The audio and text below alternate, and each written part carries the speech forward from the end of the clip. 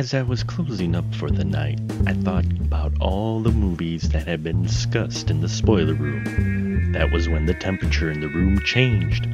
I went to the thermostat and it said it was 52 degrees KB. Suddenly I found myself in a maze of movie posters. No matter what direction I went, each path led me back to one actor, Kevin Bacon. That was when it was clear what I had to do. When I snapped out of it, I added bacon to the menu. 2020 was going to be an interesting year in the spoiler room. And welcome once again to the spoiler room, venturing down the stairs, pulling up a chair into the room that is 52 degrees KB all year, and we're getting near the end of the year, Ian. It's I'm smiling because I'm like, I'm shooting from the hip for next month, for next year. So a little bit. I've got a structured plan, but not nearly what I went through with this, which, don't get me wrong, this has been a wonderful journey so far. We've got 3 episodes left, including this one. But at the same time, I'm like, seeing the end, it's bittersweet. So it is animation month here, folks, in the spoiler room for December. And taking this journey with me, as always, it is the man himself. It is Mr. Ian Simmons is with us tonight. Once again, hello, Ian.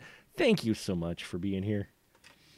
Well, thank you again for having me. I should go back and look at the number of weeks that I've actually been part of this, because I wasn't with the show until, this year, like March or April or something like that. But and we roped you in. Yeah, it's been one of the highlights of a very strange year. But on that note, they have podcast awards. I think they still do that. You should get some kind of a trophy for putting this whole thing together, because especially what I know of how this year is going to end in terms of the movies coming full circle. That alone that's an achievement. So congratulations, premature as it may be. Well, thank you. It was fun planning out, and it's helped me step outside my box and actually see films I had either not watched but intended to all along years ago, and at the same time just see films that I probably wouldn't normally watch. That was also part of the plan with this. So, and I managed to turn this month into animation month because Kira Sedgwick was the voice in Cop Car, and I managed to do it, folks. And tonight is another animated film. 1986. Mr. Don Bluth, who was wowing us with Dragon's Lair and with Space Ace, comes out with his second feature film after Secrets of NIMH. And Ian, by all means, sir, if you can, give us the synopsis of An American Tail. It's a quick synopsis, man. This movie is short. It is. It is indeed. It's very basic, and I mean that in a good way. Fievel Mouskowitz is a little Russian mouse living in 1885. Or no, 1855. Sorry, in Russia. It's 1885. Oh, is it 1885? I wrote down 1855. No, because he's in Shatka, Russia. I actually took that note down. Was that it was 1885? So. I think you might be. I think I just didn't. My pen went out as I was making that loop. So the first five. Yeah. Never mind. No, 1885. Yeah, go. Okay, so the family is very poor. They're living in a hole in the wall of another poor, human family. Everybody's broke. Everybody's being terrorized by roving gangs. I'm not quite up on my Russian politics of the era, surprisingly. It was the Cossacks, yeah. Yeah. So the village gets raided. These cats show up and terrorize the mice. The mice end up losing their home and sailing away to America, the promised land. And Fievel is separated from his family. Both the Mouskowitzes and Fievel end up in America in exactly the same spot, but they're trying to find each other. And comically, they find themselves in the exact same place throughout the film, but unable to see each other for various reasons. And Fievel ends up in the middle of this weird political intrigue involving Madeline Kahn's character and another mouse who is trying to get votes from immigrants and dead people. I don't know exactly where this whole thing is going because that subplot kind of dies. But there's another mouse who is kidnapping younger mice and putting them to work somehow. He turns out to be a cat.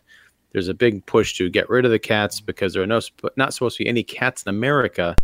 And there's a giant pneumatic, almost robot cat dog thing at the end. And then it's over. Bible meets his family again. That is it. I remember now because I remember watching this not when it first came out. I didn't see it in the theaters, but I remember it hitting cable a lot. So I did watch it one time.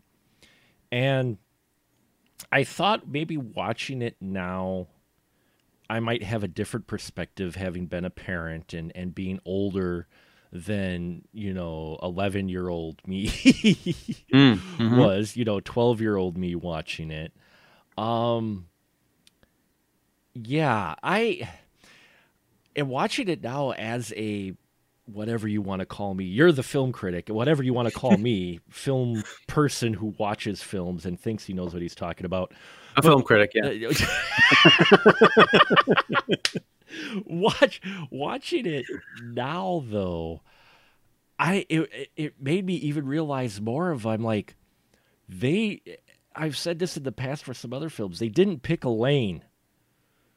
In a way, they were kind of all over the road, and like you said, I never quite got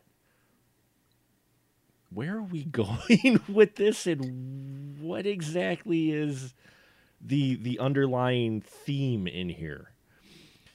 And that's the thing is this movie was produced by Steven Spielberg, directed by Don Bluth. It is classic Cold War, end of the Cold War era propaganda. Yes.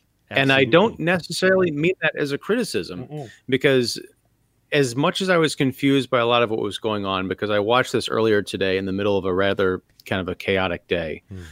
So I had to watch it in probably 2 or 3 chunks, kind of coming back to it and all that. But I was swept up by the emotion, not so much the storyline, but by the emotions going on in the film, the kind of the ideas of America as a hopeful place that people wanted to come to. There's a lot of kind of multi-ethnic, multinational casts of mice coming together. Basically, the cats are the big enemy. And I don't know, I'd have to go back and probably read more about it. I don't know if the cats are supposed to represent communism, I wouldn't doubt it one bit. Yeah, but at a certain point, because there's the whole idea of like we have to drive the cats, out of the dock where they all live. They live on Ellis Island essentially. Drive them out onto a ship bound for Hong Kong, so we never have to deal with them again. But there's also the big cat voiced by Dom DeLuise, who kind of becomes their friend. So I don't know if the idea is the cats represent communism versus just this kind of an other enemy kind of a thing that we can humanize to a certain degree. Yes, they're going to be bad cats, but there can also be good cats that we can get along with, thus furthering the sort of melting pot message of America. It's a very hopeful and sweet movie that is not made for kids, really.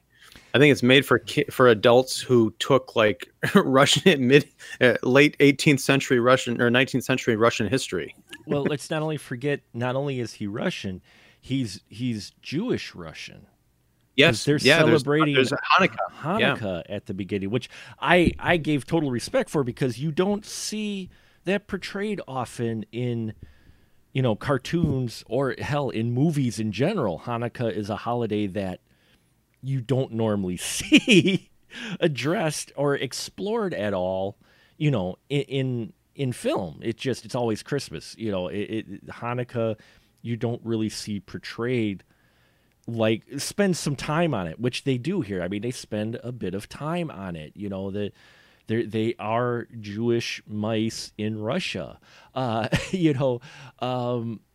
I got that with you too. It's funny because Bluth style, and this is kind of along the lines with Secret of NIMH. I think he did it better in Secret of Nim, but that wasn't a propaganda. This is definitely more Cold War, hey, America's hopeful type of thing. I just didn't get if he was trying to give a history lesson or if it was kind of a wink to the adults. Because, like you said, you have all these immigrants who are hopeful for coming into Ellis Island saying, oh, there's no cats in America, which you're like, no, there's plenty of cats. All of these people have these high hopes only to get to America and have them supremely crushed. Well, and, honestly, we see that still today. You know, the idea of a lot of people coming in from, Mexico and places beyond being promised this, to borrow a phrase, a land of milk and honey, only to be exploited by like coyotes and people. And they get here and they find a nation that doesn't want them, or it's a dangerous terrain or all sorts of, problems with the image of America versus the reality of America. Now, this movie is definitely very much pro-American. I don't really have a problem with that because it does paint a good picture of, something to strive for. I think if more people kind of took a step back to realize that people did once think of this country as a great place, not that it needs to be made great again. I don't know. But, I don't know. But thank you, everyone. Good night. No, just kidding. No, but what I'm saying is that kind of like a cheesy idea. This is what I think some people are talking about. Yeah, no, and that's fine. I have no problem. Kind of, what got me was that, and this is why I kind of said pick a lane. You would get these bits of message and thoughts and themes of the U.S. being a hopeful place, of a place where you can prosper. You'd get kind of these little history lessons, these themes. And then we get 5 minutes of Fievel being cute, for the kids. And, that's what threw me off is, whereas I felt in Secret of Nim, it stayed consistently kind of serious and dark. I mean, it was a little bit more, whereas in here, we get Fievel, who's a very young kid going through a very scary place. Don't get me wrong. But you would get these kind of more serious moments, and then you get Fievel ha-ha moments, and then you get serious again. Like, to whereas I'm watching this going, no, just stay a little more consistent, For me, I mean, for a kid, they're probably not going to pick up on it anyway. Oh, look, cute mouse. And Don Bluth's style is very youth-friendly as far as the way everybody's drawn. Everybody's kind of drawn with even the bad guys have have smiles on their face. They're creepy smiles at times, but they're fun characters. Yeah, and the main Warren T. Rat, who's the sort of main villain who's collecting these mice and enslaving them. Which I wasn't quite sure what his deal was, because he turns out he's a cat who's disguised as a mouse. But what was he doing with these? Like, why was he doing that? It's not like he was. And what was he enslaving them for? I know he kind of swept Fievel up into a room, and I think he had his henchmen say, "Get to work" or something. I don't know what they were working on. Were they just being fattened up to be food for the cats? This movie needed to be a little bit longer to flesh out some of their ideas, because also when I mentioned that one guy who was collecting votes, I don't remember his it was Johnny. He was honest. He was honest. Honest John, John. Yeah. Right. The first time we see him, there's a dead mouse, and he gets his name and puts it in a book of ghost votes, as it's called. Yeah. What was he running for? I know he was with Madeline Kahn's, upper crust rich mouse character, but I didn't understand what her involvement was with him, her relationship. Was there an election going on? And all of a sudden they're just rabble rousing everybody to go take out the cats.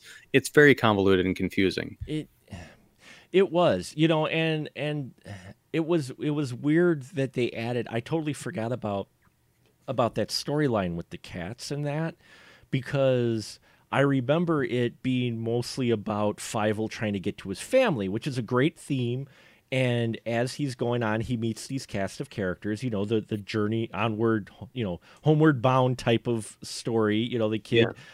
Yeah. And I like that. And you get that for like an hour. It's like the hour or so of the film is about him just trying to meet up with his family. And he meets up with his family. And then we get, like you said, this last like 20 minutes where we get these characters and ideas that are never fully explored. They're implied, and they go away. The Honest John, they play at a class warfare between the mice, so the downtown mice and the uptown mice, and how they're banding together to fight the cats who are a problem, but only really on the dock. So I don't know how they're giving the uptown mice problems. They never explain that. Like you said, motivation for Honest John to be getting ghost votes.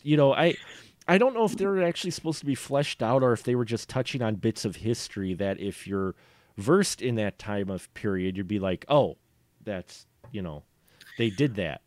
Well, and that, that reminds me of, I know these were developed at, different times and in different media. 1986 was also when the graphic novel Mouse came out by Art Spiegelman. I don't know if did you ever read that? Yes, I did actually. Yeah. And that was for people who don't know. I think it was the first and possibly only graphic novel to win the Pulitzer. And it's a historical account of Art Spiegelman's father's journey through World War II as a Jew surviving in, I believe it's Poland. Allegorically, the Nazis are cats and the Jews are mice, and the Poles are pigs and so forth. But these both came out in 1986. 1986 is also the year of Rocky IV. So you've got this rah-rah patriotism. So there's something in the water there about like metaphor and, God and country and all this stuff. But I feel like there was an hour of this movie missing, because you also have the side characters that Fievel kind of meets up with. There's this guy, Tony the Mouse. Yes. And he falls in love with one of the, activist mice girls, but nothing really ever comes of that. You think it's going to be a main story, but then they kind of disappear and they pop up again at the end. The whole idea of driving the cats off the dock. Yeah. Am I to believe that there are only 6 cats in the entirety of New York? Like, is that really going to drive communism out or whatever they're supposed to be? Well, and let's not forget, the 80s was popular for this. Mid 80s is the peak of Cold War propaganda in your films. Let's just face it, from 84. Ruskies, yeah. The Ruskies. This film comes very close into stealing a hook line from the comic Yakov Smirnoff, which they come very close to saying it, but I think he trademarked it so they couldn't say it.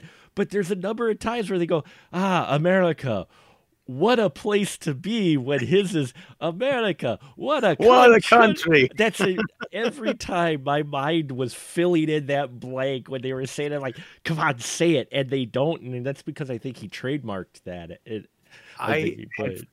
I didn't even think about that. But now I want to go back and watch this again and just so I can play that. But in 84 we had Red Dawn, which, if you ever want to see a fairy tale, a U.S. Cold War propaganda fairy tale, which the remake missed the mark on a bit. 84 Red Dawn was like a fantasy movie for folks. Two things. One, I only watched it the one time 10 years ago whenever it came out. I remember liking, I think, the remake on some level. I don't remember why.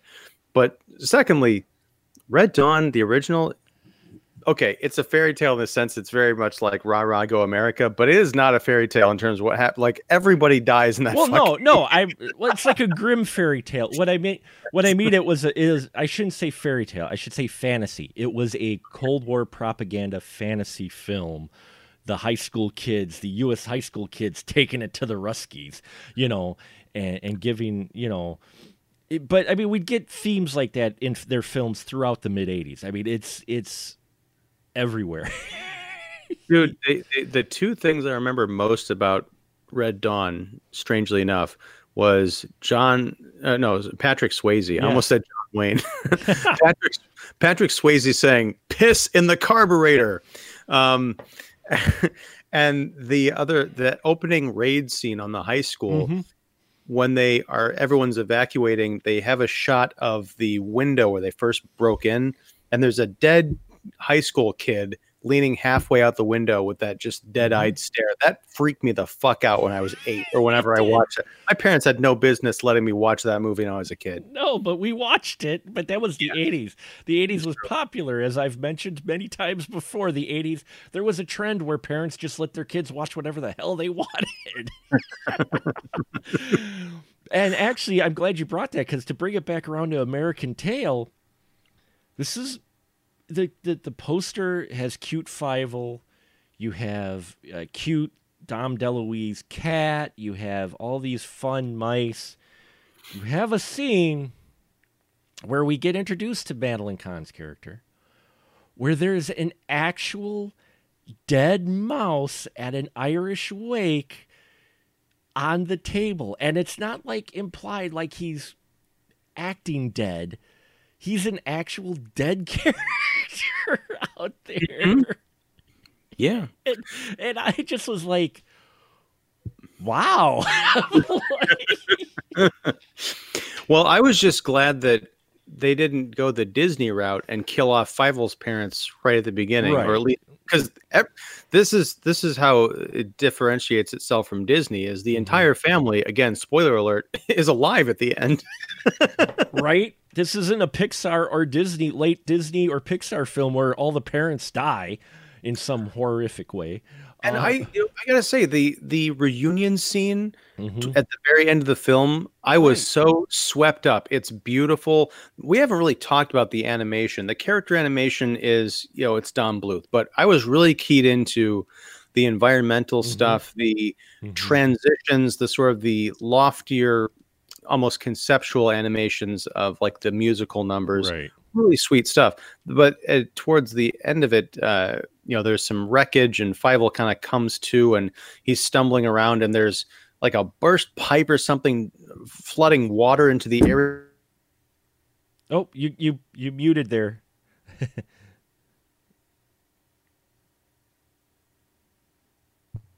There you go. Oh, sorry, yeah, I knocked my microphone in my enthusiasm. You got a little excited there, so that's okay. I did. But no, so there's this water coming down into from a pipe or something, and I was just obsessed with watching that animation. It looked like water. It looked almost more impressive than anything I've seen in a 3D rendering in a Pixar movie of water. And then when Fievel and his dad are like rolling around, and there's kind of like raindrops or whatever, and everything's sparkling and happy and golden, I'm like, this is perfection. I was genuinely choked up, even though you're right, it's just this kind of a cute, dopey character, and his dad, it's totally predictable, but it's effective.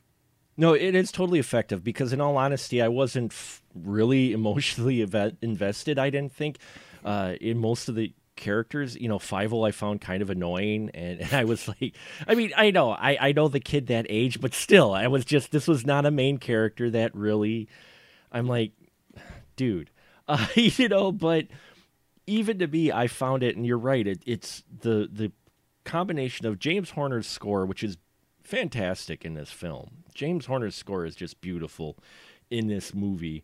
It's a combination of his score, the artistic choices they made with the drawing and the animation, and the way it was actually handled and directed. Because one, in all honesty, it's interesting in a good way. And I know I'm not speaking in generalizations. There are other examples, but not a lot of films explore a father-son relationship in a positive way. Yeah. You've watched enough movies to know. Well, I've watched enough modern movies, and that's something that even in 1986, I don't know that was, well, maybe Rocky IV, honestly, because that was a big, I know the little boy had the robot and he was watching his dad in Russia, but it was very much like Rocky was connected with his son in that way. But in a lot of modern films, either the parents are dead, or a lot of it is about the nurturing mother-daughter, mother-son relationship, and the dad is just kind of, somewhere else. So watching this, it was like a weird culture shock's the wrong phrase, but I'm like, oh my God, people used to focus on this at some point. I mean, I think the last time I saw something that was that blatant of a sweet father-son relationship in a family-ish movie was Real Steel with Hugh Jackman. Yeah. Yes. Fantastic movie. It is. That's actually a movie that turned out a hell of a lot better than I thought it would be. Real Steel was. And it's a crime because nobody saw that movie. It tanked. No, it tanked, but you're right. That was a film that stood out for me because I'm like, holy crap, we have a positive father-son relationship here. Not only is it a positive son relationship, but the dad isn't portrayed like a complete idiot because let's face it, like you said, I understand the whole white males control film and all that, but if you get down to brass tacks, especially for family films, like in American Tail even, it's usually the mom who ends up being the nurturing one, the mom who the kid is looking for. They're calling for their mom versus their dad. And in American Tail, Fievel's asking for his father.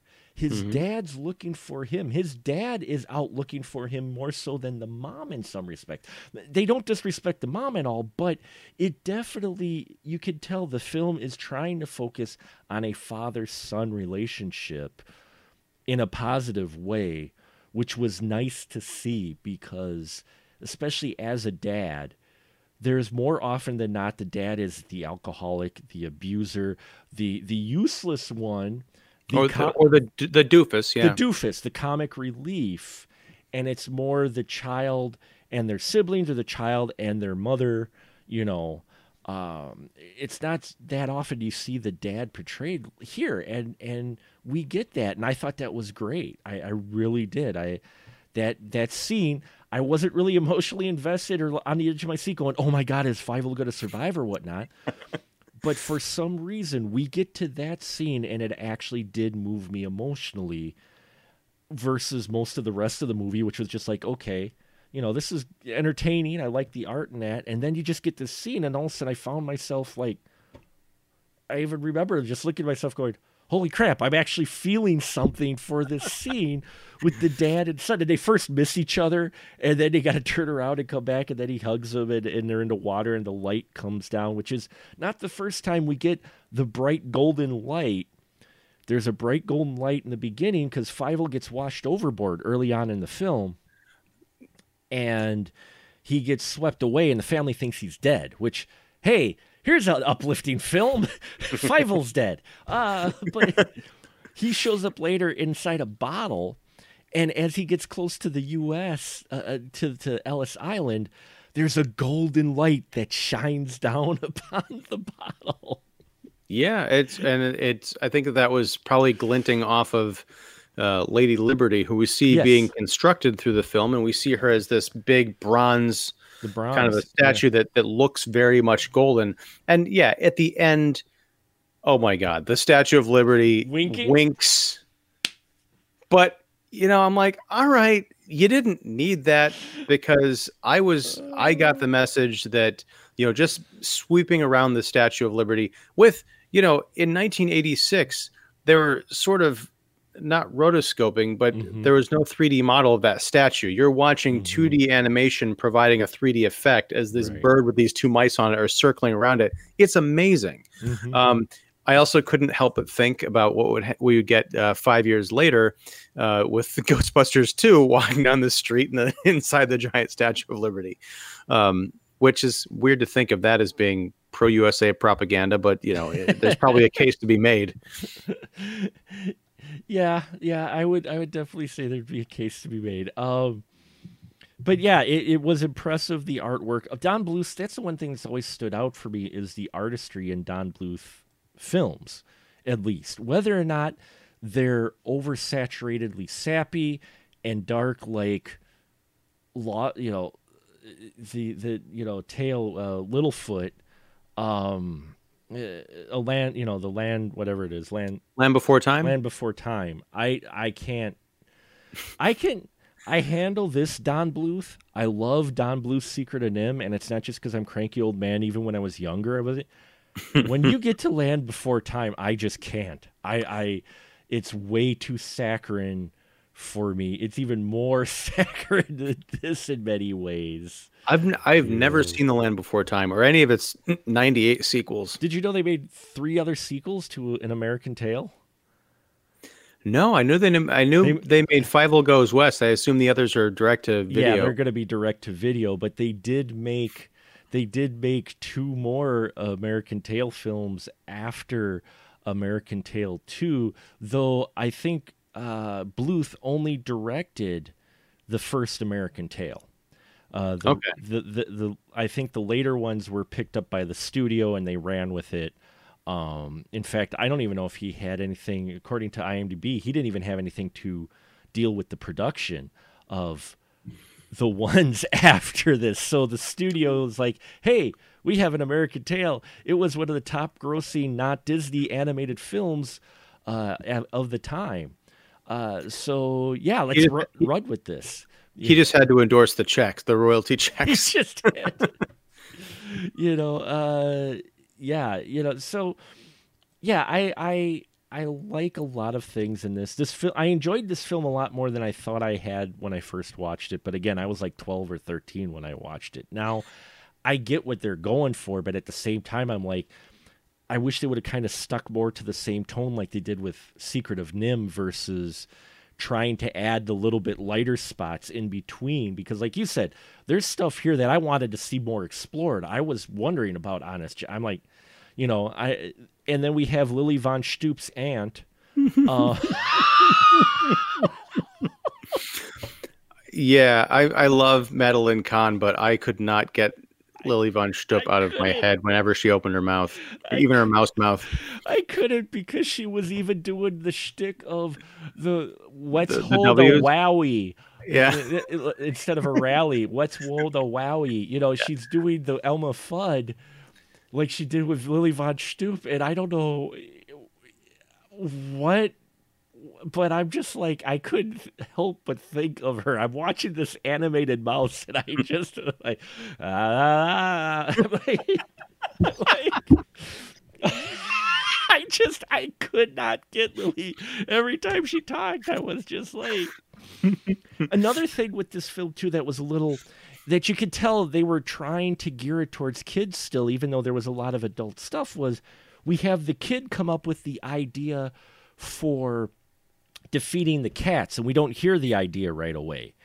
And then you have to remember at the beginning of the film when he was being told the story of this very large cat who was tall as a tree. The Mouse of Minsk, yeah. Yeah, the Mouse of Minsk.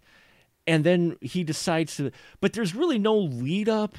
There's really no setup of how he comes up with this. He just, that he was actually pondering how to defeat the cats. It's just like, he tells him this idea, which you don't hear right away until you start seeing him do the A-Team montage of building it. But even then you're like, what are they building? And where did he get that? It was like a little out of the blue, which again is catering towards your young audience because, oh, look, the kid came up with the idea the adults are following. But at the same time, as an adult, you're going, where'd this come from? There was no real setup. And I don't need my handheld, but at the same time, it was like, it felt so out of the blue. Or out of the Bluth. Or out of the Bluth. Oh. Now, it's interesting that you say that because we've been talking about how much Fievel is this cute little aw shucks, full of wonder, being swept along, but he is the architect of this, gigantic death machine meant to kill all the cats and or scare them away. Scare them away, at least. We want to kill them. We just want to scare them. Which that was a great that was sort of the precursor to that comedy trope where someone gets horribly injured off screen and they yell back, "I'm okay," is when the cats get driven into the river and you're pretty sure they're all dead, but then you see them like a minute later, they're all being hoisted onto the anchor. Yeah.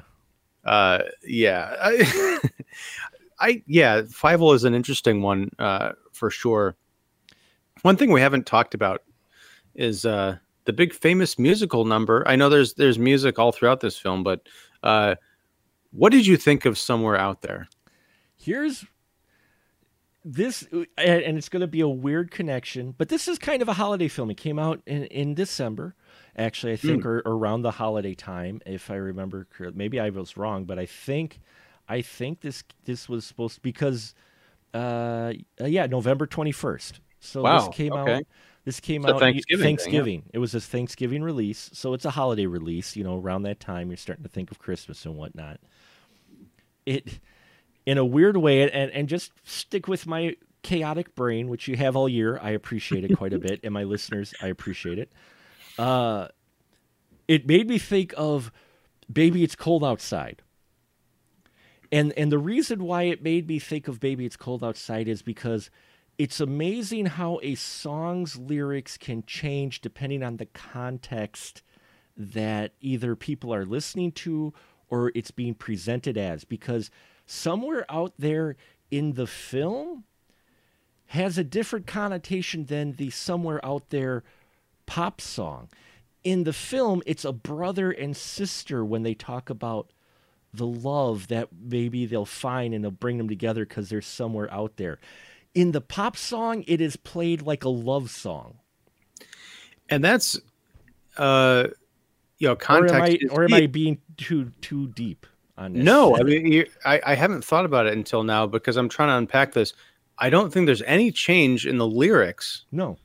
Between the two. It's simply that you've got, who did the duet with Linda Ronstadt? I forgot offhand. Shoot. Let me pull it up quick, but yeah, you're absolutely right. It's a platonic, a familial kind of love. Like, I want to get back to my family, and we want to have you back, and so we're kind of singing to the stars. And I'm getting goosebumps now because I think it's a beautiful song.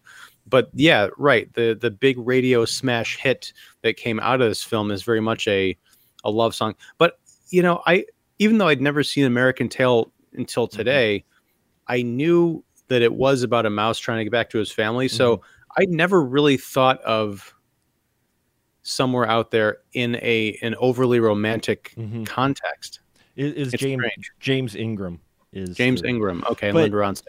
And why I brought up "Baby, It's Cold Outside" is I've heard 3 different versions on my Spotify. I don't have a problem with the song because I understand context, when it was made, and the culture of when this song takes place, why the female part is responding the way she is. If you kind of understand and watch enough 40s and 50s movies, you'll understand where that... While I'm not saying it doesn't still have kind of that underlying creepy vibe, you can kind of see why they look at it a little bit more innocently when it was being sung. But if you hear that song sung by the originals, if you hear it sung where a man is singing the female part and the female is singing the man part, even underlying subconsciously, that song has a completely different feel to it and meaning just by having the parts switched. I don't know that I've heard a version like that. There's I think CeeLo Green did it. I know Lady Gaga, and for a live, like a holiday performance one year, Joseph Gordon-Levitt and Lady Gaga did it. It's on YouTube. There's a live performance, but Gaga sings the male parts and Gordon-Levitt sings the female parts. And just by switching those parts, again in context, song is received completely differently. And then I heard a new one this year. It's not new, but it's new to me, and it's from Postmodern Jukebox, to where it's only the female part singing, and the male part is instead just played by a saxophone, by notes in the background. And the song suddenly has another feeling altogether with it. So again, getting back to American Tail, Somewhere Out There, the way the song is portrayed beautifully in the film, it's actually, you could tell this is the centerpiece song for the musical. I mean, much like, I love the whole musical. I don't care what anybody says. Much like in The Greatest Showman, Mhm. This is me is the tentpole song. That's like the core song theme to the whole movie. Oh Somewhere yeah, out there are notes from somewhere out there all right. over James Horner's score. Yeah, Hmm. it's wonderful. Yeah. And it's about a mouse looking for his family. So somewhere out there, if you watch enough musical, is probably going to be the big piece, and they do it justice here. I mean, the kids singing in a way that feels like kids are singing, but it's not in an annoying way, even though the voice cracks sometimes on purpose, and it actually has an effect. It's actually a very beautiful moment in this film, and actually that was my favorite number. My second favorite was actually the tale on the ship. Even though it was a dark song, it was about the cat, no cats in America. Yeah. I liked that song quite a bit too because of it, you had the diversity of the different immigrants coming to America. We aren't just following the one Jewish Russian mouse family. We have an Italian and we have an Irish perspective as well on the boat. Yeah, I'll stand up for. I like those two songs a lot. I also Mhm. really like Duo, the Dom DeLuise Oh yeah. Bible Hmm. song. Dom DeLuise, as much of a goofy comic character as he was, I fell in love with that damn Hmm. cat. Yep. Because when he's talking about his lineage, he says, I had 8 brothers, 10 sisters, and 3 fathers." Yeah. And they all Like, died. He lost them all. Yeah. yeah, and like, well, mom certainly got around. But yeah, it's just it was so endearing, and I like that. Not all the cats are portrayed as villains, Hmm. because for whatever kind of metaphor you want to come up with in this movie, it does help to humanize the bad guys to some Hmm. extent, so they're Well, not completely one-dimensional. well, yeah. I mean, having the cat, as ridiculous as it is, and that meant that his size changed like Megatron in the original cartoons. He's trying to portray a rat, but he's a cat. And you're like thinking logistic wise, unless he's a very small cat, although we are talking New York with very big rats, uh, it's still a little bit of a stretch, but that at least gives his character more than just being a traitorous rat. He's actually a cat in disguise, which I liked that little gimmick. I liked the fact that, oh, he's an actual cat acting as a rat. And the reason he was doing that was so he could get money from the mice. Rather than outright killing them, he was posing as a rat to give protection to the mice. And the reason he could give protection was because he actually owned the gangsters. So he was basically just extorting them for money. That's how they were doing the make. How did I make this money? Because you had all those mice on the dock selling things to the immigrants as they were coming off the boat. Wow, And I missed that whole like oh that whole through line. yeah, because he sold because he became 50 cents short. But with his wonderful That's cockroach right. accountant, I loved the cockroach accountant. He was completely uh, Like non radioactive or something. He constantly had like electricity surging through his electricity. body. He had Like Jamie Foxx electricity. in that Spider-Man movie. Yeah, he was like Electro, but what I kind of got, at least it was someone implied that he was extorting the money because of where they had him and them talking the money, and he asked how much money do we make, and the fact that we saw beforehand the different vendors, snake oil salesmen, whatever, trying to sell an apple, trying to sell whatever.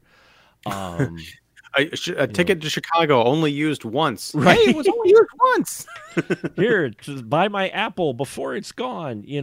And then we see him counting his money. I think it's a little implied that he's extorting it, and then we get Madeline Kahn's character later on mentioning on how you pay protection money for no protection, basically from Yeah, the cats. I think I think my problem with this movie that I need to watch again, obviously, is Mm, I was so caught up in what the hell am I watching that I missed a lot of the dialogue that was sure. probably explaining what the hell I was watching. And you mentioned the character before. We should mention that there were the youngins, which, again, this is supposed to be for kids, but we have a rather interesting relationship immediately developed between our Tony Taponi and Bridget, who is looking for mice rights against the cats. She's like this. who instantly fall in love, and they kiss at least 3 times. I could already hear the little kids in the audience going, ew. And I'm just sitting there going, they put that in this film? Really? It really is like down to the costumes. It's almost like a Jack and Rose situation from the Titanic. It is. Which was being developed like 9 years later, it's right? Pre-Jack and Rose. Maybe that was his inspiration. But you mentioned Tony Toponi. That is our link to Batman: Mask of the Phantasm. Actually, Pat Music, who does the voice for Tony in not only this film but the subsequent 3 sequels that came out, which was The Treasure of Manhattan Island and The Mystery of the Night Monster, which were in 98 and 99. Mystery of the Night an American Tale, Mystery of the Night Monster. Yes, really? Yes, really. I'm not. Is Fievel now like a 25-year-old Ghostbuster or something? Like, what's going on? I don't know, but she is our link because she did do voices in Batman: Mask of the Phantasm as well as the animated series, and so she did the Tony voice. So that's our 52-degree link to Batman: Mask of the Phantasm. She just did additional voices, but she still did voices in the film. Yeah. She's credited, so I counted it. Trust me, it was a long clicking back and forth trying to find links. But so Pat Music is our link. But yes, the voice of Tony, who would go on to do the voice of that character throughout all 4 films, she's our link. So yeah, nice. That's our link. But yeah, you're right. It's an interesting film, I think, quite a bit. I think it's worthy of a watch, especially if you're a Don Bluth fan. It's interesting to see his early work and where he went later on with it. And it's also interesting to read how much he wasn't actually involved in subsequent sequels to his product as well, because he did Land Before Time. That's the only Land Before Time he was actually involved in either. Well, I mean, it's, why do you need to be after that? Yeah, It's like, I'm not in Don Bluth's head, but I can imagine if you have an animated film that takes a long time to put together and it becomes a smash hit, you can collect your money and use that to go and do other projects that you care about. He doesn't care about doing Land Before Time 25. No. But the studio who owns the property rights perfectly fine coming up with another team of animators and script people somewhere to say, let's churn this thing out. And again, Don Bluth gets his checks for creating the damn thing. So I'm much more a fan of that. Instead of sequelizing everything to death with the original creator, just give them that money to go off and do, more magical original things. Yeah, and that's what he did, because he also, he not only worked on those kind of groundbreaking and interesting stand-ups that made me waste money and quarters because of the Laserdisc loading, aka Dragon's Lair. As good as it was, I could never play them because the blanking out screen for the chapter to load always would throw me the hell off. But he would go on later. If you watch this and Secret of NIMH, you can see the seeds that he ended up later would develop into a little more mature film, because then right after American Tail, he did The Land Before Time, All Dogs Go to Heaven, Rockadoodle, Thumbelina, A Troll in Central Park, The Pebble and the Penguin, but Anastasia. I love Anastasia. I have not seen that. Anastasia was great. I really enjoyed Anastasia. And then after Anastasia, he had Titan AE, which is which is a wonderful film. And yes, shameless plug, I did do a music video that got pulled by YouTube, but it is out there if you ever want to watch it on the Facebook page. But he did Titan AE, which I actually love. I love Titan AE quite a bit. And that's still the artistic style, but again, you could see the elements in Titan AE. The seeds of that were in American Tail and Secret of NIMH and all of his previous. He grew and did something different, a little different with each one. They still kind of have that overall mixed bag of mature theme, immature theme, kind of roadmap tone, kind of all a little bit over the place, but at the same time, you know, dealing with more mature material for kids, which I'm not opposed to at all, in all honesty. I don't think kids should be talked down to because I think they'll surprise you on what they do understand. Uh, Yeah. you know? Well, that's the thing is, you may have experienced this as we're both parents, Hmm. but part of the problem of being a parent is you are so far removed from being a kid that you forget and you go Yeah. into this protective kind of an instinct, but you're like, no, when we were 8 years old, we were watching stuff we shouldn't have. We understood way more than our parents thought we did. Hmm. But it's just, you kind of forget. It's probably some kind of a weird survival instinct at some point. One thing I wanted to mention, we were talking earlier about great movies about fathers and sons. Hmm. Did you see Onward from earlier Yeah. this year, the Yes. Pixar movie? That Yes. was one that I thought came out at the exact wrong time. Like, this is a Father's Day movie and a half. It I mean, is. yeah. Yeah, no, Onward surprised me in a good way. Although it's still Pixar's "We Hate Parents" theme. For as much as it hates parents, I think this is the kind of the way that you do it right, Right? because Yeah, yeah. No, it's still yeah.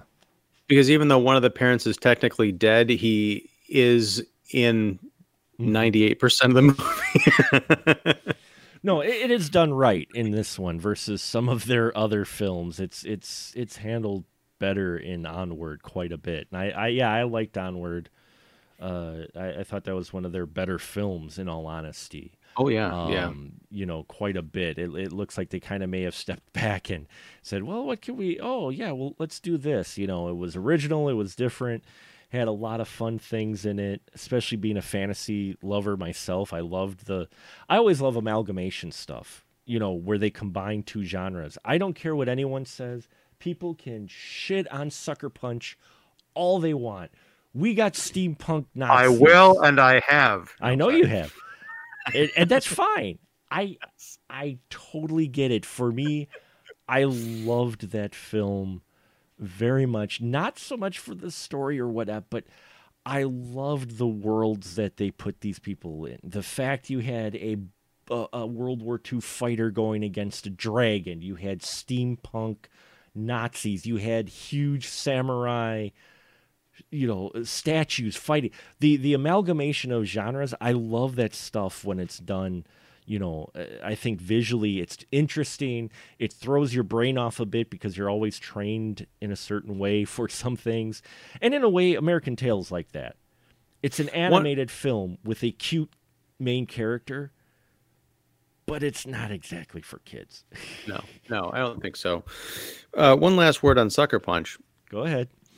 I hated that movie with a Hmm. fiery passion when I left the theater. Whenever that came out, was it 10 years ago? I don't know, Yeah, about something. that at least, yeah. But I have heard defenses of it. I've heard that there's a really fascinating, I think it's a Zack Snyder commentary on the Blu-ray, which is why I own Sucker Punch on Blu-ray. I have not watched it since I bought it, but one of these days I fully intend to go back and watch the director's cut Hmm. and see if Yeah. I feel differently about it, or if I at least appreciate what Snyder was going for more than I did watching that theatrical version, which I think was just kind of a mess. It was a mess. The director's cut puts a little bit more in perspective, especially the last way the film ends is handled differently with the director's cut, and there's an additional musical scene in the director's cut that was not in the theatrical cut for Sucker Punch.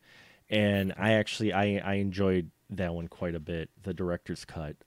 But I enjoy both films. But again, that's a film that I didn't. It wasn't so much the story itself. It was the sequences, the three main action sequences in it that pulled me in. So in between, I got what they were going for, and I got the seriousness and the disturbedness of what it actually all was. What the metaphor was, what is actually going on. I got that, but for me, I enjoyed it for the visual stuff because it was them taking a chance with some visual stuff that you hadn't really seen people try to do. You play with genres like that. Yeah. And I think if it was in a different film, I think more people would probably enjoy it more than being in that film for what they did. But for me, it doesn't bother me. I enjoy it for what it is. I recognize people hate it, and the Legends of Gaul, not to make this a Zack Snyder thing, but the animated film he did, just I think before or after Sucker Punch, that's visually stunning too. The animation in that one is crazy. And that was one that I haven't seen, and I know it did terribly at the box office, but I know a lot of people who really dig that movie, even from a so-called critical standpoint. So, I need to catch up with that and Sucker Punch. But that's another film that was just before Sucker Punch, but it was a darker animated film. It was very Don Bluth-esque in the way it approached the material and the way it was handled. It reminded me a lot of that, like a Secret of NIMH type stuff. Almost as if you take the old scary frickin' as hell owl out of Secret of NIMH and you did a whole story on him. That's what Legends of Gaul was kind of like in many ways. I'm sold. I'm sold. If anything, for the visuals.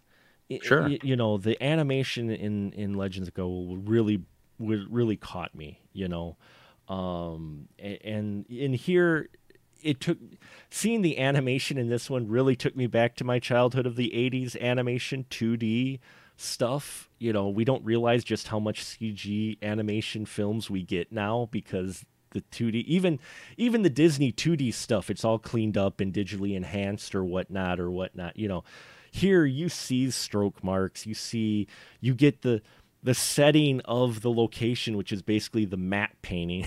I love that there's the matte painting, and then in a case of, there's one scene where there's just a pile of junk. There's a lot of scenes of piles of junk, and there's a shoe, and the tongue of the shoe, like the shoe is beautifully painted and rendered, but then there's the tongue, which is a flat kind of piece of artwork because someone's going to pop out of there or something. I love looking for that. I also like, you can tell is all cell animation. Mm-hmm. When they do the close-ups of the characters, you can see the little shadow of the cell against the backdrop, and that's always fun to kind of look at. I like the messiness of it. Today, you're right. Today's stuff is too clean, and even when they try to do something that's a retro look, you're like, oh, that's a retro filter or technique they put onto something to make it look as if it was, down and dirty. And don't get me wrong, I still like today, but it was just kind of fun to watch it here, to where the credit sequence is something you're used to seeing on a made-for-TV animated film, but this was a live-action film where you get credits against a matte painting or a series of matte painting backdrops, and they're not necessarily paintings that have depth to them. They're kind of abstract to where you can tell, okay, that's a cityscape, but not every building has been drawn out. It's kind of smeared watercolor type angle. And the closing credits scene, or when they're on the bird flying way off into the sunset, and you can see looking down the landscape beyond the Statue of Liberty. I don't know how big that damn thing was, because they're doing a straight up flyover. I mean, it looked like it was about as big as it would actually be if you're flying over that in an airplane. I'm looking for those details. You're right. Not every building is rendered, but as you go off into the countryside, like over on the right-hand side of the frame, you got hills and stuff, but you can see little buildings dotting the landscape going off on the horizon. I'm like, that's crazy. It's just insane. Especially because they had to do that by hand back then. It wasn't digitally created, and it was only for a few second shot. It's not, some of those scenes too. Yeah. I could see someone spending a month doing a painting that you're going to see that half the target audience, because at that point the kids are either falling asleep or they're getting ready they're putting their coats on. The parents are like, let's just get the hell out of here. I can hear the end credit music coming up, but it's for the handful of animation nerds who are going to watch there and just be like swept up by this incredible detail. You've got a month to a 15-second ratio. Well, and he does a cute thing too here with it being a family film, being at the end. he has the two mice. He has Fievel and his sister look back at the very end while they're on the back of the bird, and they look back directly at the screen and say goodbye. And they cut away to it being they're saying goodbye to the Statue of Liberty, but it pauses enough to where you're like, oh, he's also having the characters say goodbye to the kids in the audience. And I love that. I felt like I was 8 years old I did watching too. I did too. I almost reflexively like waved at my laptop. I did too, because I'm watching it and all of a sudden, you know, they're doing the big swell and they're flying off in the sun, and all of a sudden they both look back and they go goodbye, and I'm like, he could have ended the credits right there, and I was just like, goodbye. You know, but then you realize they're saying goodbye to the Statue of Liberty, in which case then you're a little disappointed as an adult, because you're like, oh, they weren't talking to me, they were talking to the Statue of Liberty. Unless, because that's the point of view, that's a deliberate decision, are we the Statue of Liberty? Are we meant to be the symbol that's carrying on the love and the hope and the acceptance? We very well probably are, knowing Don Bluth. I wouldn't put it past that was the implied. Yeah, I think we get, and I fully expected coming out of this being old cynical man going, this is just crap and saccharine or whatnot, but there's more to it than that. And it makes you realize how animated films have changed over the years, you know, and just films in general, but especially animated films, to where you can have complete happy endings to it. I mean, let's look at it. None of the cats actually died. Okay. Right. None of the, at least on screen, none of the mice in his family died. Most of the mice that were in the group that built the A-Team monster, they all lived, as far as we're aware. I mean, you know, I mean, the bad guys, yeah, they were meant to be scary, but the Cossack cats were made to be far more scary than the gangster cats. Even when the gangster cats went on a rampage, they weren't nearly as scary as the Cossack cats, because they weren't drawn completely black with the glowing eyes and the teeth. You know, but it's, I think we're used to getting a little bit darker and maybe a little more cynical kid movies, that when you watch something like this, you're taken aback, because you're just like, oh, you're not trying to be ironic in this. You're actually, you know, I mean, now watching it, they're, you know, where they're talking about America is great. No, we're going to run into all these things. My head's going through the history going, yeah, the famine, the plague, you guys are going to get rejected. You're going to be in the slums. Yup. This is a joke, tongue in cheek. Haha. Yeah, America's big. But then I was realizing, oh no, he's being genuine in his message towards trying to paint America, at least at the time, of being a place of opportunity, and how we should really go back to that, you know. But it took me a little while, because I thought it was like an in-joke, but then I'm like, no, wait, this is made in 86, not in today, where today that there'd be that irony. Right, because, and it would have to be ironic, because, you know, patriotism, especially in the arts, is dead. And, you know, and that's, sometimes I'm like, yeah, I get it. But another times when I'm looking at this kind of classic, yes, it's a piece of propaganda, but I'm like, yeah, there's nothing necessarily wrong with loving your country, or or stopping to think about, you know, as many problems as it has, and as dark a history we've had, there are some good things too. Even as you say, I think aptly is the opportunity to come here and struggle and be rejected, and, you know, possibly be on the verge of starvation, but to also perhaps set up a business, or at least a family legacy, that a century later, you know, your descendants might be able to make something, you know, better than you had, coming from a place where your people are being tortured and killed, and their houses set on fire. Granted, this was before World War I too, so you got all of that history creeping in, as you've got all these people looking to America to be hopeful. But I think it's also trying to give you that window of how people saw America at the time. And in 86, people may not have seen America at the time like that, coming, you know, from Europe and that. So I think it was just trying to say, hey, one time it was the place that people wanted to go to, you know. And I'm not getting political at all. I'm just saying that the propaganda in this film too, if people have problem with propaganda, then you haven't been paying attention to film over the last 100 years, because ever since there's been moving pictures, they've been used one way or the other, or not all of them, but there have been propaganda films throughout, whether or not it's subtle or not so subtle. Well, and honestly, it's all propaganda. I mean, when I was talking about today you can't make a patriotic movie unless it's in an ironic context.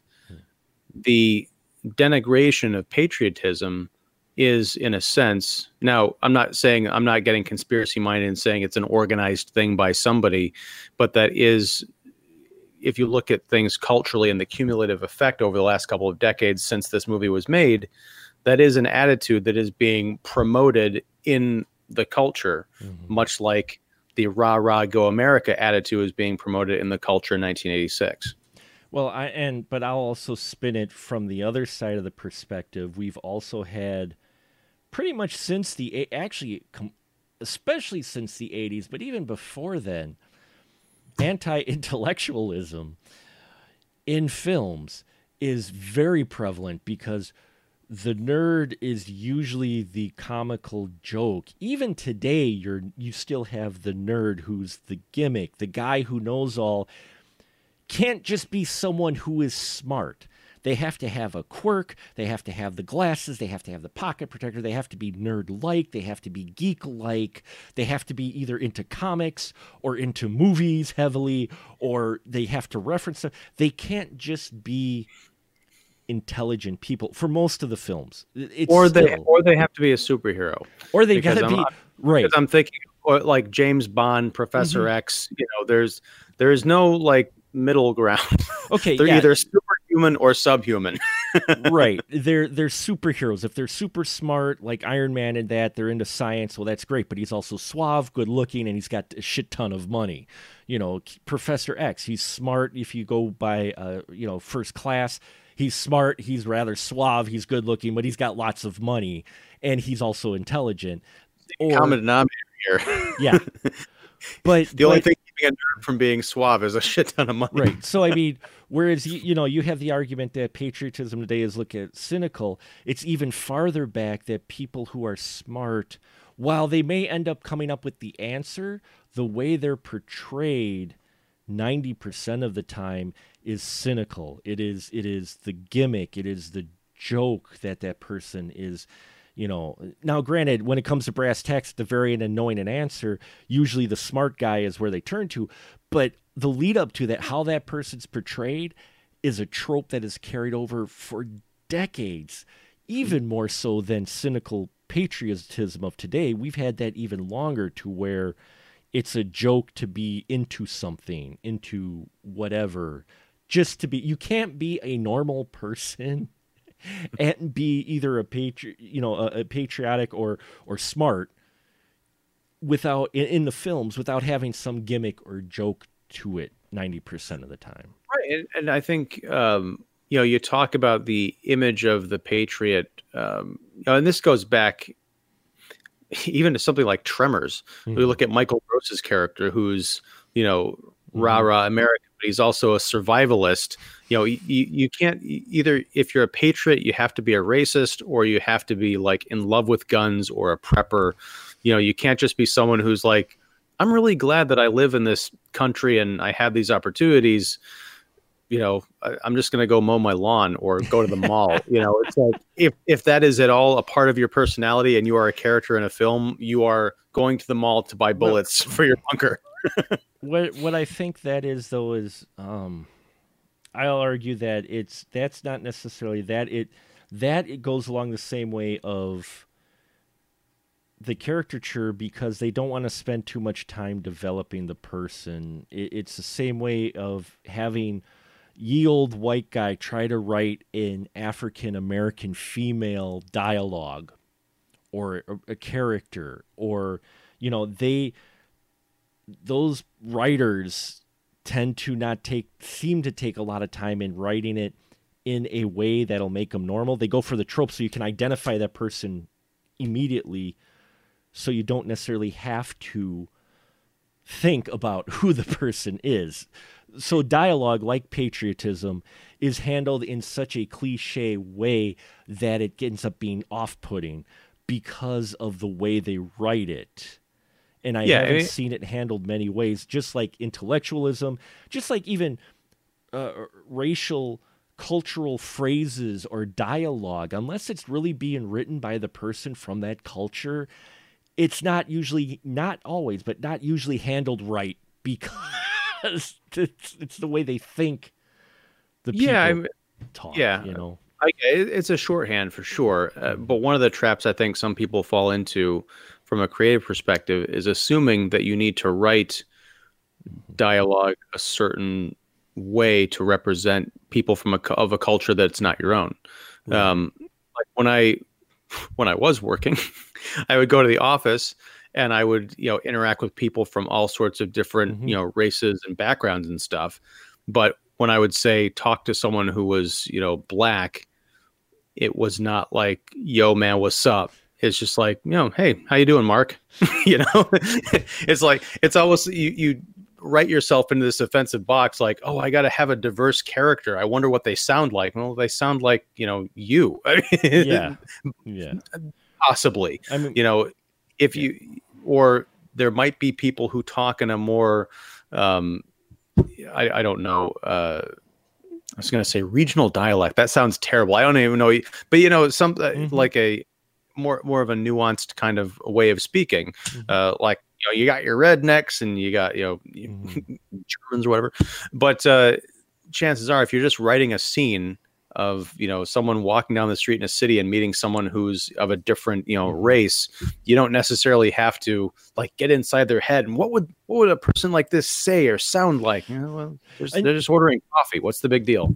and to bring it back all the way back around to American Tail, we have the scene of the immigrants on the boat, and there you are using cultural phrases in that, but at the same time, these are immigrants coming from their land. It's not like we have someone who was, you know, this is going to sound weird, but you don't have someone like you said who's born in this country who happens to be of a different ethnic race than white.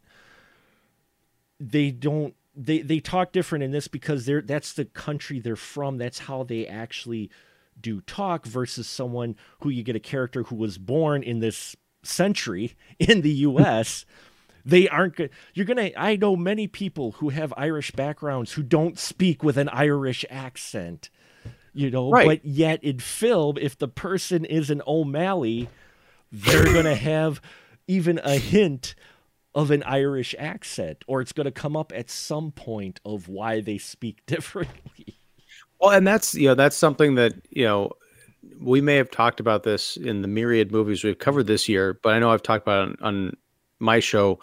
Uh, Whenever you have a character who's from Boston or Chicago, it's not just like, oh yeah, he transferred to the Chicago bureau from Boston. It's like, yeah, fucking Southie, it's Duncan's gotta go do the thing, it's or where you have an English actor like Benedict Cumberbatch has to adopt some kind of a ridiculous accent. I'm like, you know what?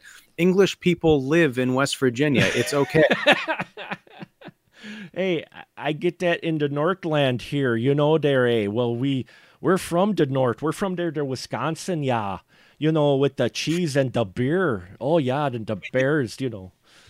That's the thing. It's like I think people are so aware of multiculturalism, multi. Hmm. I don't need.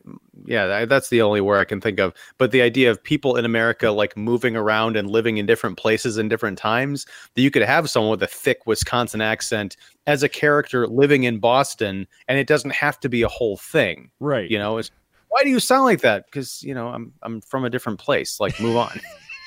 Yeah. when you So, when you cross over into Boston, you don't automatically start using the term Southie. hey, and for me, I will always remember. And boy, have we drifted off tangent, but I remember a girl I met. We were driving down to Florida. My mom, my best friend, and I, and we stayed at a hotel overnight. And while we're at the swimming pool, we met a couple of ladies from. Well, we were all at the same age, like 16. Anyway, they're from Massachusetts. It took me a long time to get used to being called Mark instead of Mark. It took me aback at first, but I was just like, oh, okay. But you know, if it was a film, it would be played as a joke rather than it would be pointed out. It would be focused on, and you don't have that here. Actually, bringing it again in American Tail, you have a melting pot of different ethnicities in this film, but at the same time, they're not too played up. Like the Tony guy, who's definitely from New York, but his accent for New York isn't so thick that you're like, oh, he's from New York because he talks like that, Or the Irish guy singing, the guy from Ireland, he's got an Irish accent, but it's not so leprechaun-y, it's in fact, it'd be a little hard to tell he was Irish until he starts talking Gaelic at the end of his song, his verse, and even our Moskowitz, they aren't exactly speaking with heavy Russian Jewish accents. Right. But they give you enough to make you realize they are from there, but at the same time, it's not done as the gimmick. Yeah, it comes across in the characterization and not necessarily the voice. They're not being called upon as voice actors to say, can you just, we're not getting what ethnicity you are. You got to sell it. You got to sell it. You got to throw more. Can you roll your R's more? Can you give us more Lucky Charms? Come on. You're not getting that. And so that's what I liked in American Tail as well, is how they handled the melting pot and the ethnicities in this film was actually handled very, very well, to where they wanted to portray that these folks definitely are from a different country coming to America. These aren't American-born characters, but at the same time, they didn't play them overly tropish, I think, to where they were the joke. It was just that's where their character was from, and I like that, and we don't get that in a lot of films. Even today, we still don't get that in a lot of films. It's sad that they feel that people, and again, it's what it is. It's just, I think, is a lazy or just an easy out to, this is that character. We write it like this. They'll know who it is right away, and we can just move on. And it's, I wish they wouldn't do that all the time, but they do that more often than not, even in today's movies. So. Yeah, because a lot of stuff now is product. It's McDonald's French fries. You can go to any number of restaurants and get better made French fries that have nuance to the flavor and all that stuff. But you go there because you know exactly what you're going to get. There's no surprises. You have to worry about like, oh, I want this to taste like the fries I've had for the last 25 years. I don't want, different spices on them. So there you go, folks. We've just painted a broad spectrum of all kinds of subjects with this simple animated film, American Tail, which is actually not that simple, because again, it's Bluth. Bluth does this with his films. We have almost matched the running time of this movie with this. We have, and I apologize for going so late, but I didn't expect. But it's one of those where this isn't like Norm of the North, okay? This actually has some nuance and stuff to it. I didn't see Norm of the North. I don't get that. No.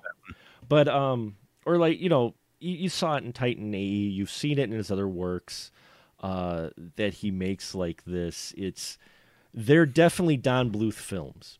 And to wrap it up, I will say you look at this and you go, "Yup, that's Don Bluth," and you can see all of his other films afterwards. You can see elements of those in this film and how he approaches animated material. It's a very unique way, whether you like it or not, if it's too mature or not, whether or not it makes sense or not.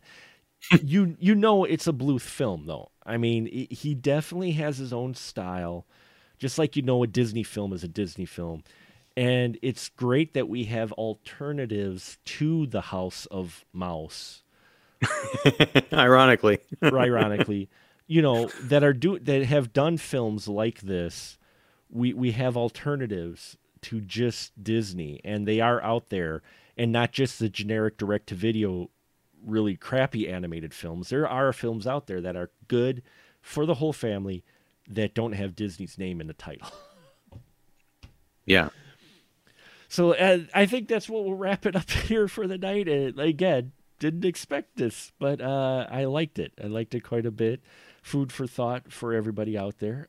Thank you, Ian, as always. And now this is always where you get the license to shill, sir. So please shill away. Well, thank you. I'm Ian Simmons. I run Kicking the Seat, which you can find at kickseat.com. I do a podcast there between 2 and 3 times a week. Been focusing a lot on YouTube, so you can go to, you're on YouTube right now. So you can hop on over to, after this is over, of course, hop on over to the Kicking the Seat YouTube channel and check out some of the stuff there. So love to have you. There you go, folks. We have 2 more films, and what 2 films will be on the docket to close out our 52? Yes, we will hit 52 movies. By God, I did it. And those will be coming next week to round out the year.